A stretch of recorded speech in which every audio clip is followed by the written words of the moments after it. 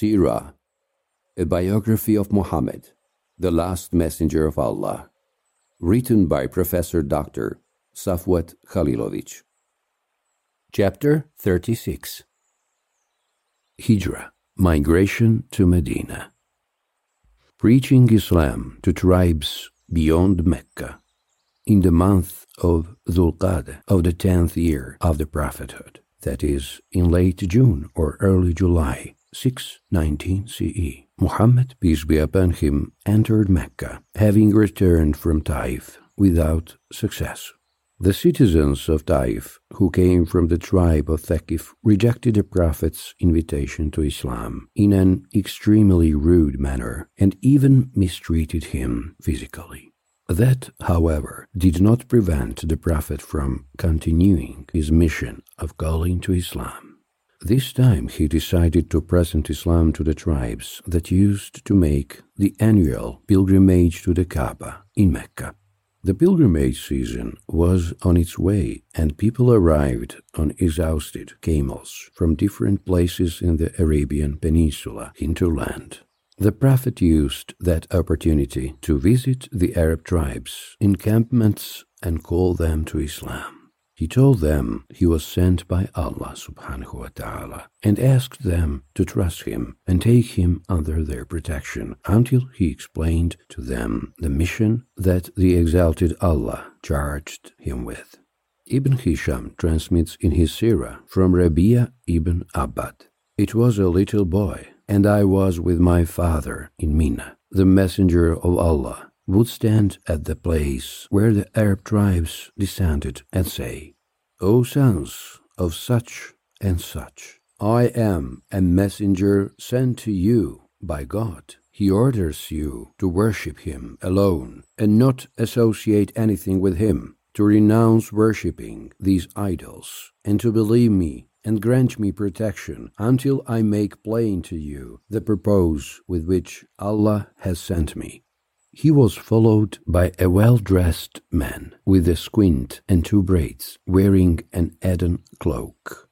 When God's messenger, peace be upon him, would finish his speech, that man would step in. 'O sons of such and such, this man calls you to rid yourselves of Al-Lat and Al-Uzza and to renounce your allies. He calls you to his innovations and fallacy. Do not listen to him, and do not heed his call. Who is this man following him, Muhammad, and contradicting his words?' I asked my father. 'His uncle,' he replied, 'Abdul Uzza ibn Abdul Muttalib, called Abu Lahab.' The Prophet was nevertheless persistent in his mission. He used every opportunity when people came to Mecca for a festivity or pilgrimage to stand before them and call them to Islam.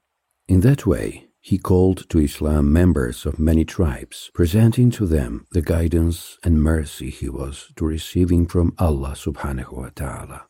His biographers state that the Prophet, peace be upon him, did not miss a single opportunity to call people to enter the fold of Islam, tribes and individuals alike. He made a particular effort to win over the leading tribal figures who commanded respect. Some of them, albeit just a few, heeded his call and embraced Islam. Sirahs mention the following names: Suwaid ibn Samit, a renowned poet from Yathrib. He was famous and very respected, so his fellow tribesmen called him El-Kamil, the Perfect. Iyas ibn Mu'adh, a young man from Yathrib, from the tribe of Evs. Abu Zar el-Ghifari, from the environs of Yathrib, a member of the great El-Ghifar tribe.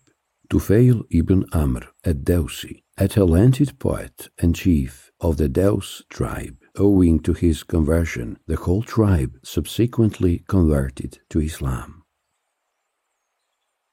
The beginnings of Islam in Medina. During the pilgrimage season in the 11th year of the prophethood, July 620 CE, a group of citizens of Yathrib, which is the pre-Islamic name for the city of Medina, met with the Prophet, peace be upon him. That season he went to preach to the Arab tribes, as he had done before. And when he was near Aqaba, he encountered a group of people from the tribe of Hijrah from Yathrib. Seerahs specify that those were 6 men from the renowned Yathrib families: Asad ibn Zurare and Auf ibn Harith of the Banu Najjar clan, Rafi ibn Malik of the Banu Zuraik clan, Qutbah ibn Amir of the Banu Salama clan, Uqba ibn Amir of the Banu Haram clan, and Jabir ibn Abdullah of the Banu Ubaid ibn Ghanim clan. When he met them, the Prophet asked them of what tribe they were. Of the tribe of Hajrah, they replied. Allies of the Jews, he asked. Yes, they said. The Prophet then asked them to sit down and speak with him. They agreed, and the Prophet called them to worship Allah, preached Islam, and recited some verses of the Quran. It was Allah's mercy and providence that these men listened to the Prophet's address attentively and believed him. This event was crucial for the later developments. One of the reasons why they accepted Islam so soon was something they had heard from their Jewish fellow citizens. The Jews of Yathrib were followers of the divine revelation and possessors of the scriptures, whereas the Hajraj were idol worshippers. The two parties would be in conflict sometimes, and then the Jews would tell them, "A messenger of God will soon arise. His time is at hand, and him we follow, and together with him slay you, as Ad and Iram were slain." So as soon as the messenger of God called the Hajraj men to Islam, they told one another, "Surely this is the Prophet with whom the Yathrib Jews have threatened us. Let them not reach him before us." They heeded his call, promised to believe him, and accept Islam as he would preach it. In the end, they said, "We have left behind our people divided by hatred and rancor as no other tribe. Perhaps God will reconcile them through you. We will make known and preach to them this religion that we have received from you. If God unites them in it, no man will be more respected than you." They then parted ways with the Prophet and returned to their land as followers of a new religion. In Yathrib, they told everyone about the messenger of God and called people to Islam. That news spread fast among the population there. So soon, there was hardly a house in Yathrib not talking about the messenger of God, peace be upon him. The first pledge of Aqaba. The following year, the 12th year of the prophethood, that is, in July 621 CE, 12 citizens of Yathrib came for pilgrimage and met with the Prophet in Aqaba. That was the so-called first pledge of Aqaba, when these men pledged allegiance, bay'ah, to the messenger of God, peace be upon him, under the conditions identical to the ones laid down in the pledge of the woman, Bayat an-Nisa. All this had happened before fighting was prescribed. The group comprised 5 men of the previous year. Jabir ibn Abdullah did not come, and Muaz ibn al-Harith, Dhakwan ibn Abdul Qais, Ubadah ibn al-Samit, Yazid ibn Talib, Abbas ibn Ubadah, all of the Hajraj tribe, and Abul Haytham ibn al-Tayhan, and Waym ibn Sa'id, the latter 2 of the Aus tribe. It is transmitted from Ubadah ibn al-Samit. I was one of those who took part in the first pledge of Aqaba, Baytul Aqaba al-Ula. There were 12 of us in total. We pledged allegiance to the Prophet in the same manner as women, that is, as women did afterward, when Mecca was liberated. That had been before fighting was prescribed to us. We swore to the following: we will not associate anything with God. We will not steal. We will not commit adultery. We will not kill our children. We will abstain from slander, and we will not disobey him. If you fulfill this pledge, he told us, you will be rewarded with paradise. But if you fail to honor any of its provisions, well, Allah will judge you. He may punish you or forgive you. Ibn Ishaq says, when they parted, the Messenger of God sent with them Mus'ab ibn Umair, whose task was to recite the verses of the Quran and explain the rules of Islam to them.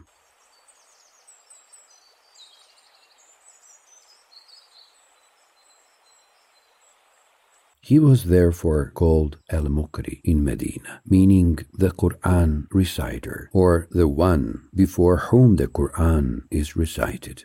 He would lead the prayer because members of the Aws and Khazraj did not want to give each other that precedence. In Medina, Mus'ab ibn Umair lived in the house of Asad ibn Zurare, and two of them enthusiastically embarked on missionary work. Their greatest success was the conversion to Islam of Usayd ibn Khudayr and Sa'd ibn Muaz, two chiefs from the clan of Banu Abdul Ashhal, the leading clan of the Aws tribe. Particularly important was Sa'd's conversion, as members of the Banu Abdul Ashhal clan converted to Islam owing to his status and reputation. Sirahs read that all members of that very powerful and big clan embraced Islam except one man. His name was Amr ibn Thabit, known by the nickname Usayrim. However, he converted to Islam later and fell as a martyr in the Battle of Uhud. The Hadith collections carry a very interesting tradition related to him. Mus'ab ibn Umair stayed in Medina for almost 11 months, during which time many citizens of Medina converted to Islam. He was a tremendously capable and successful missionary, as there was hardly a house in Medina without a convert to Islam. On the eve of the next pilgrimage season, he returned to Mecca to give the Prophet the glad tidings of the spreading of Islam among the citizens of Yathrib, Medina. The second pledge of Aqaba. In the pilgrimage season of the 13th year of the prophethood, or in June 622 CE, a large group of Muslim converts from Yathrib arrived in Mecca. The group comprised 73 men and 2 women, Mani, Esma bint Amr, and Umare, Nusayba bint Ka'b, mother of Abdullah ibn Zayd ibn Asim, the companion who transmitted the hadith about the Prophet's ablution. Umare is a famous companion. She participated in many battles and sustained 12 injuries in the Battle of Uhud. Historians note that she was also wounded in the Battle of Yamama against Musaylama al-Kadhab, when her hand was cut off. She was also present at Hudaybiyah. This group of Muslims arrived in Mecca with a caravan together with their pagan relatives who came to make the pilgrimage to the Kaaba. The Muslims from Yathrib, including al-Bara ibn Ma'rur, a respected poet and nobleman, hoped they would meet the Prophet in Mecca. It indeed happened at night and in strict secrecy, at the same place where their 12 fellow citizens had met with the Prophet the year before at Aqaba. The Prophet came accompanied by his uncle Abbas ibn Abdul Muttalib. Abbas had not yet entered Islam, but the Prophet nevertheless had great confidence in him. When they were all seated, Abbas was the first one to speak, saying how much Muhammad was honored by his people and that he was protected in his land. He stressed that if they wanted the Prophet to join them, they had to be ready to protect and defend him from his enemies. But if you are going to abandon him and fail him after he joins you, you had better leave him now. because he is respected and well defended among his own people and in his own place, said Abbas. Then the Prophet, peace be upon him, spoke. He first recited some verses of the Quran, pronounced a summons to Allah and Islam, and then said, "Of you, I ask a pledge that you would protect me from everything that you protect your wives and children from." This condition is the most important article of the second pledge of Aqaba.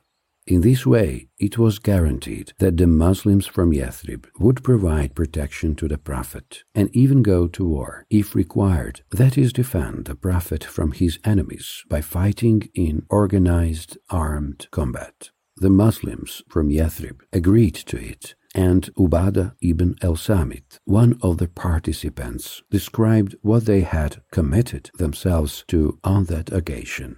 "We pledged to the Messenger of God, peace be upon him, allegiance in a war. We agreed to unconditional obedience in all circumstances, in good and bad times alike. We pledged selflessness and that we will not usurp anyone's right, that we will speak the truth anytime, anywhere, and that we will not fear anyone's criticism when it comes to Allah." After the Muslims from Yathrib agreed to the said conditions, the Prophet, peace be upon him, told them to select 12 persons and representatives who would be in charge of the affairs in Yathrib. They conferred and delegated 12 persons, 9 from the Khazraj as the larger tribe and 3 from the Aus. 62 men and 2 women of the Khazraj attended the meeting, while only 11 members of the Aus were present. One of the Aus representatives was Usayd ibn Hudayr, whom Sa'd ibn Muaz radiallahu anhu sent as his envoy. In the Islamic literature, these men are known as the 12 representatives, or simply the representatives. It is said in the Siras and Hadith collections that Satan, may the curse of Allah be with him, la'natullahi alayh, who was watching the meeting from the top of Aqaba, cried out in the loudest possible voice after the pledge and said, "O dwellers of Medina, do you have something for the Mudhammam and the apostates? They have already united against you." Muzammam was a derogatory name that the idol worshippers gave to the Prophet, peace be upon him. It means the reprobate, opposite of Muhammad, the praised. The second pledge of Aqaba is an event of exceptional importance. After that pledge, the Prophet ordered the Muslims in Mecca to start emigrating to Yathrib, Medina. They started living secretly in groups, one after another, and that was the beginning of the Hijrah, one of the most significant events in the history of Islam. The Prophet remained in Mecca for some time, waiting for the permission by the exalted Allah to move to Medina himself. Soon afterward, he was allowed to do so. The first Muslims' readiness for sacrifice. After the second pledge of Aqaba, which happened in the pilgrimage season of the 13th year of the prophethood, which corresponds to June 622 CE, the Prophet, peace be upon him, ordered his followers in Mecca to start moving to Medina. That event marked the beginning of the Hijrah. The Muslims from Mecca started moving out secretly, leaving behind their wealth, houses, shops, and real estates, thus demonstrating that their religion was more important to them than anything else. That required an enormous personal sacrifice and strength of faith, and it is not at all easy to leave one's house, estate, and homeland and venture into the unknown. The first Muslims demonstrated an exceptional readiness for sacrifice for the faith, and the Siras cite very interesting examples of it. The first person who emigrated to Medina was Abu Salama ibn Abdul Asad from the tribe of Banu Makhzum. He had left for Medina a year before the second pledge of Aqaba. At that time, he had returned from Abyssinia to Mecca, but he suffered much harassment by Quraysh. So, as he heard that there were Muslims in Yathrib, Medina too, he left Mecca soon afterward for Medina. He took along his wife, Salama, and son, but his in-laws caught up with them and kidnapped his wife and child. So he went to Medina on his own. After his departure, Salama used to climb on a hillock every day and cry there from morning to night. That lasted for a while until her relatives took pity on her and allowed her to join her husband if she wished. Salama traveled alone with her child the 500 kilometers to Medina. It was only when she reached the place of Tanim within Medina's reach that she encountered a companion who escorted her to her final destination. The example of Abu Salama and Salama is indeed a good example of genuine readiness for self-sacrifice on the path of attaining God's pleasure and favor. Sirah authors cite other examples too. Suhaib al-Rumi had spent his childhood as a captive in the hands of the Byzantines, whereby he was nicknamed al-Rumi, that is, the Byzantine, and was later sold to Mecca as a slave. When he wanted to emigrate, Quraysh told him, "You had come to us as a beggar, and it was here that you settled and became rich, yet you would leave now and take your wealth away. By God, it will not be," Suhaib told them. "And if I left all my wealth to you, would you then let me go away?" "Yes," answered they, and he said, "I am leaving my wealth to you." When the news reached the Prophet, he exclaimed, "Suhaib is the winner." The migration was being carried out gradually and clandestinely, with Umar radiallahu anhu being the only one who did it publicly. He dressed in his combat attire, belted on his sword, and said, "Whoever wishes his mother to mourn him or his children to be orphaned, let him stand before me."